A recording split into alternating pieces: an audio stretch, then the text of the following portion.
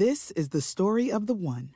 As head of maintenance at a concert hall, he knows the show must always go on. That's why he works behind the scenes, ensuring every light is working, the HVAC is humming, and his facility shines. With Grainger's supplies and solutions for every challenge he faces, plus 24/7 customer support, his venue never misses a beat. Call quickgrainger.com or just stop by. Grainger, for the ones who get it done.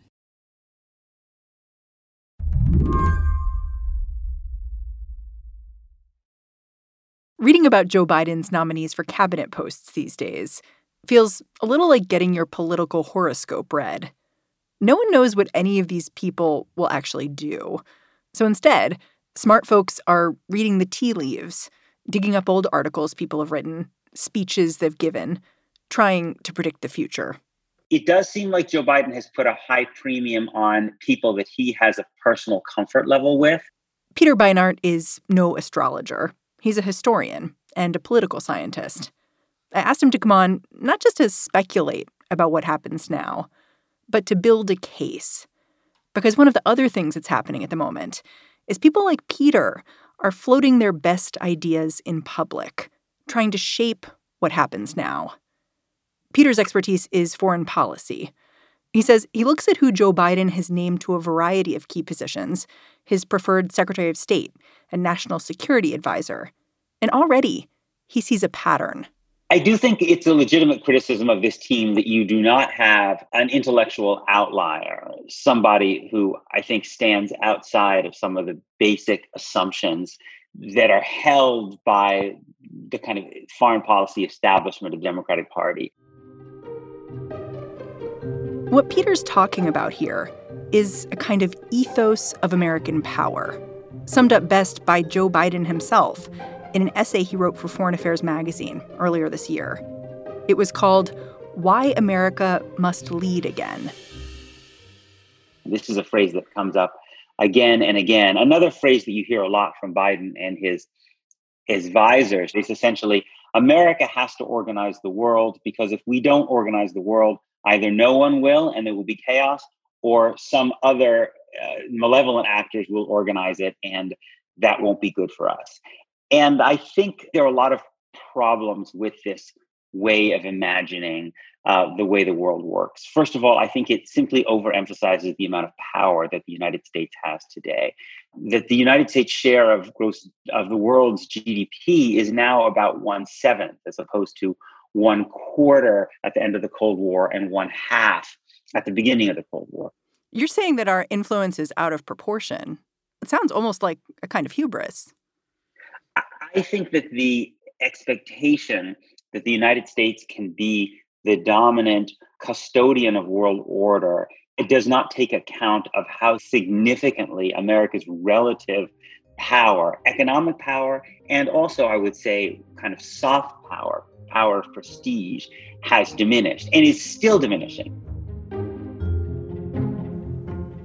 Today on the show, Peter lays out the case for a fundamental shift in the way Americans see themselves and the world.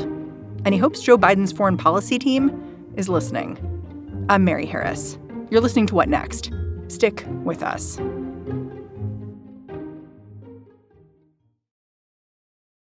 This episode is brought to you by Discover. When it comes to your finances, Discover wants you to know they are the credit card that is always there for you. With 24/7 U.S.-based live customer service, everyone has the option to talk to a real person anytime, day or night. Yep, that means no more waiting for, quote, normal business hours just to get a hold of someone. We are talking real service from real people whenever you need it. Get the customer service you deserve with Discover. Limitations apply. See terms at discover.com/creditcard. Peter's views about American leadership aren't exactly popular in some Washington political circles. That's because, for years, most American diplomats have seen themselves as essential players on the world stage. Peter does think the U.S. can be helpful abroad, but that argument that if America dialed back its dominance, chaos would ensue, Peter's not buying it. I'm not against the United States' involvement and partnership or solidarity at all. What I am against is the notion that we believe that we have some unique right and ability to, as you said, and as Biden said, sit at the head of the table. There may be moments when we sit at the head of the table, but I think that the problem with this metaphor of sitting at the head of the table is it does not acknowledge that we have the capacity to not only to do good, but to do enormous harm. And that when we essentially give ourselves the right to set the rules ourselves, we don't take sufficient account of the fact that we are not even often abiding by those rules. We and no other country left the Paris Climate Agreement. We and no other signatory to the Iran nuclear deal left the Iran nuclear deal. We, and in the middle of a pandemic, and no other country left the World Health Organization. We invaded Iraq in clear violation of international law. We have basically made the World Trade Organization dysfunctional because we have vetoed all appointments to its main panel. We have our record of not ratifying international treaties on things like preservation of the oceans, the rights of women, children, and the disabled, the regulation of arms sales, the regulation of the cluster bombs, nuclear non-proliferation, war crimes and genocide is unparalleled among any country in the world. And I think the American exceptionalist narrative, which simply takes American innocence as a given, so that when we do things that are wrong, it's simply a mistake, it's out of character. But when other countries do things that violate international law, that's a reflection of who they really are. I just think a lot of people in the world don't buy that. Well, I want to talk about when you began to see this way, because my understanding is that you haven't always had this perspective. What was the turning point for you looking back? I think that I, like some others of my age, my generation, which is kind of Generation X, which is the generation of some of Biden's top foreign policy advisors, I think we're very influenced by the events of the 1990s, America's victory in the Cold War, the intervention in the Gulf War in 1991 that America won, the debates over America's interventions in Bosnia in 1995 and Kosovo in 1999, where after a lot of fear that these might end up like Vietnam, they actually ended up being interventions that at least appeared at the time as if we had done something good by stopping ethnic cleansing. I think this set of experiences, the 90s was a period of expanding democracy, a period where America raised its budget deficit, I think led to an excessive faith on my behalf in both American power and American virtue in terms of the way we practiced foreign policy overseas. You note that people that are slightly older than you have a different perspective because, of course, they were around for the Vietnam War. And so when your generation came in, there was a little bit of a clash. Yes. One of the things I noticed, and I wrote about this a little bit in a book I wrote called The Icarus Syndrome, was that many of the people who were warning about the potential for a Vietnam-style disaster in the 1990s were people who had lived through the Vietnam War. And I think for those of us who were younger, when the Gulf War and Bosnia and then Kosovo did not turn into Vietnam-style quagmires, I think it led us wrongly to kind of disregard Vietnam as a important analogy, an important warning for American foreign policy. So that when this sense of self-confidence in American power was supercharged by 9/11, the Vietnam analogy by that point didn't have nearly as much salience in the debate as it should have. And then, of course, we ended up going into Iraq and Afghanistan. Right. You know, one of the things that I spent quite a few years trying to grapple with after the Iraq War, which the magazine I edited, The New Republic, supported, was what were the intellectual assumptions that led me to this kind of hubristic view that the United States could, outside of the framework of international law, overthrow a government and then reconstitute its society in a way that made things better. Part of what makes Peter feel so strongly about this is that he's watched as even humanitarian interventions have terrible outcomes. It's important to remember that the Iraq War was partly justified as a humanitarian effort to remove a horrific dictator. Libya, which maybe will go down as the kind of the end of the era of American humanitarian intervention, was justified that way. Muammar Gaddafi, the leader who ruled Libya for 4 decades by crushing the opposition, could himself be crushed by a popular uprising. The U.S. calls it a reign of violence by Colonel Muammar Gaddafi and his cohorts, and it's setting in motion a range of options to stop it. Nothing is off the table. When he was asked about his worst mistake as president back in 2016, Barack Obama's immediate answer was the U.S. intervention in Libya.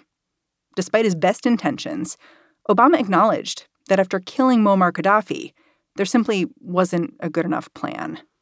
In Libya, when the Arab Spring broke out, you saw a rebellion against the long-serving dictator Muammar Gaddafi. And Gaddafi responded to that by cracking down very brutally against the rebels, and he appeared on the verge of an even more brutal crackdown. And there was some interest among America's European allies in at least using air power to stop him from being able to do that. And the Barack Obama reluctantly agreed to join with Britain and France and other NATO allies to do that. And it then turned, ultimately, what that led to was the overthrow of Gaddafi. But Gaddafi was not replaced by a kind of a government that could represent all of the Libyan people and bring a functional liberal democratic government. What ultimately happened was the country fractured into different factions who kept fighting with one another, and the two factions were supported by different groups. And so ultimately what Libyans got instead of a brutal dictatorship was civil war and a failed state. And that led Obama and others to question whether we had done the right thing by intervening militarily. Yeah, when the United States was considering an intervention, I wonder what that conversation was in Washington.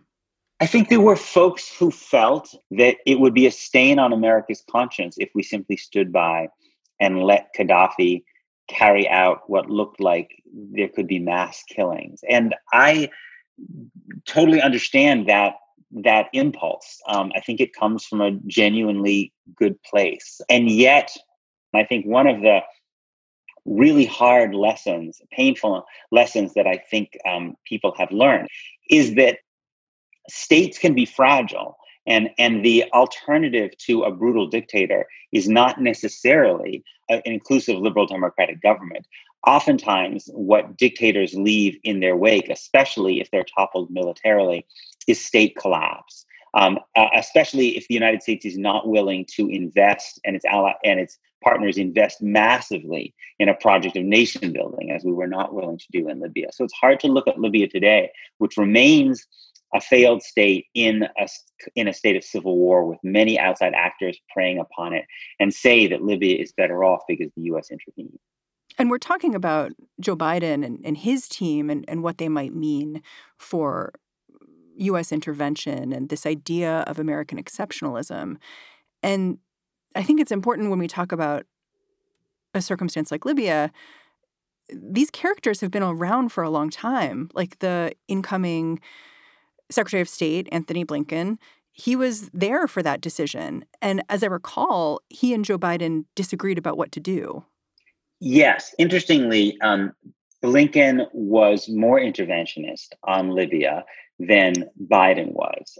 They remain very close, but their instincts have been a little bit different. Again, I think Blinken himself is probably chastened by that experience. But I think that my larger concern about Biden and this team has to do with whether they are creating a set of expectations around what a kind of multilateral U.S. foreign policy can do that are unrealistic given the power dynamics that actually exist. Yeah. I mean, I see this incoming team of Joe Biden's having some of the same questions and ideas that you do. Like, I was looking at something that Blinken said when he talked about Syria and how he explicitly says, you know, we sought to avoid another Iraq by not doing too much. But we made the opposite error of doing too little in Syria. And I wondered what you thought about that, because it's another circumstance where, of course, you could go in with the best of intentions, but you're right. Like, nation building is a lot of work, and we haven't really shown that we're great at sticking around and doing it once the military side of things are over. So I wonder, looking at, for instance, Syria and Blinken's perspective on that, do you think he's toying with some of the same ideas that you are of American exceptionalism and how we should live that in the world, or not? I am very sympathetic to the fact that, given how horrific the situation in Syria has been, that Tony Blinken feels agonized about it. I think he should feel agonized about it. I think that's a credit to him. We want people who feel agonized when there's enormous human suffering. But it does not. I am not convinced of the argument that that things would have turned out better had the U.S. intervened more aggressively. And I think, given the set of experiences that we've seen from Iraq to Libya to Afghanistan, I think the onus has to be now on people who want the United States to intervene aggressively in regime change operations to be able to prove convincingly that there's a very strong likelihood of a positive outcome, given that we have seen so many negative outcomes over the last 2 decades. After the break, just how badly has America damaged its own reputation abroad?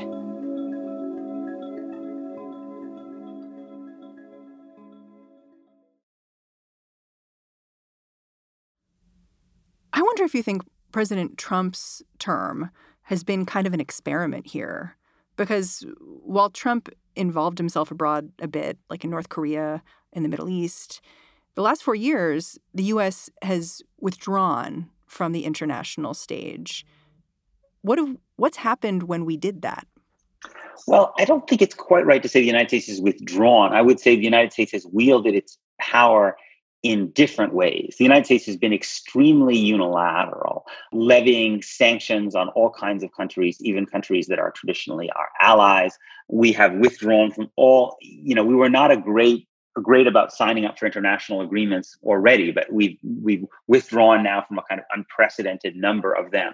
So I think what we've seen with Trump is not, as I think it's sometimes described, isolationism, but unilateralism. Essentially, the notion that American power should be bounded by no authority, legal or moral, beyond what America sees as is it in its own narrow self-interest.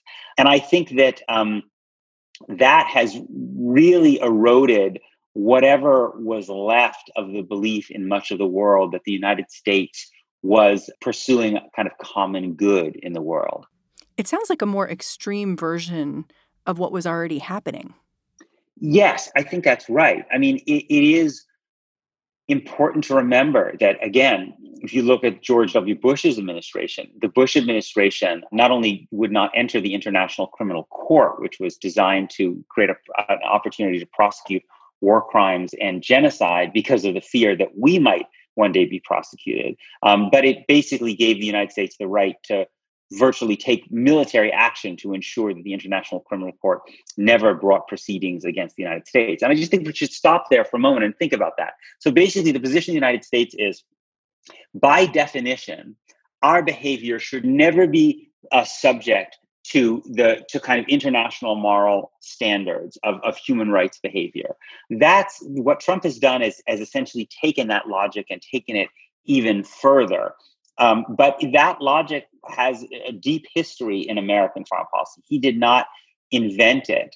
And I think it's part of the reason that other countries look at the United States and say, on what moral authority do you claim to have to exercise the right of moral leadership for the world? I can understand why your argument may be hard for some people to accept, because part of it means accepting a little bit that America's maybe on the downslope. But then there's also this issue we're talking about now, which is the fact that Americans have behaved badly abroad, and everyone seems to know it. And there's been no accountability. But it seems to me that to get people to accept the argument you're making that America should have a little bit of a humbler role abroad, the first thing we have to do is convince Americans of that second part, of the fact that we didn't do such a great job. And sometimes it's obvious with Iraq and Afghanistan, and then sometimes I think it's not. I would say, first of all, that it's interesting that if you look at polling pretty consistently, polling does not suggest that Americans want to withdraw from the world. They do, and have America have no role. But neither do they want America to be the single dominant force. Mostly what they want, even if it sounds kind of soft and mushy, is cooperation. They want America to be one country cooperating with other countries. So there actually, in public opinion, is a surprising amount of support for this, and surprisingly little support for the notion of America as the single dominant power, which is often something which is popular in foreign policy circles. The second point I would make is that there is often a tendency in foreign policy discourse to associate America's global footprint, particularly its global military footprint. Who has more power in Syria or in the Caucasus, Russia or the United States, to associate that with the well-being of ordinary Americans. And I think if there's one thing we can take away from the Trump experience and the fact that he was elected, was that many Americans don't buy that necessarily, and they're right not to buy it. It is not necessarily the case that America having more influence in more countries around the world and having a larger military footprint in those countries necessarily benefits ordinary Americans. In some ways, it actually detracts from our ability to take care of things here at home. And one of the things that worries me about the Biden folks is that I see in their writing, not a willingness to really look seriously at cutting the defense budget, but instead an effort to kind of talk about beefing up deterrence vis-a-vis China so we can compete with China in places like the South China Sea. And I think for an ordinary American who's just gone through the pandemic, surely the priority should not be the balance of military power in the South China Sea, but it should be whether the United States can build a welfare state that can literally keep our people alive. So I worry that the balance there is out of whack. You see Americans asking themselves, what is in it for me? What is in it for me in American global power? How is it actually benefiting me? And a kind of skepticism of the easy equation that I think you often find, that ordinary Americans are better off when the United States has a larger footprint around the world. It may well be that if America were to retract some of its military influence and power around the world and redeploy some of those resources and energy towards trying to build a more functional society at home, that actually Americans at home would benefit from that.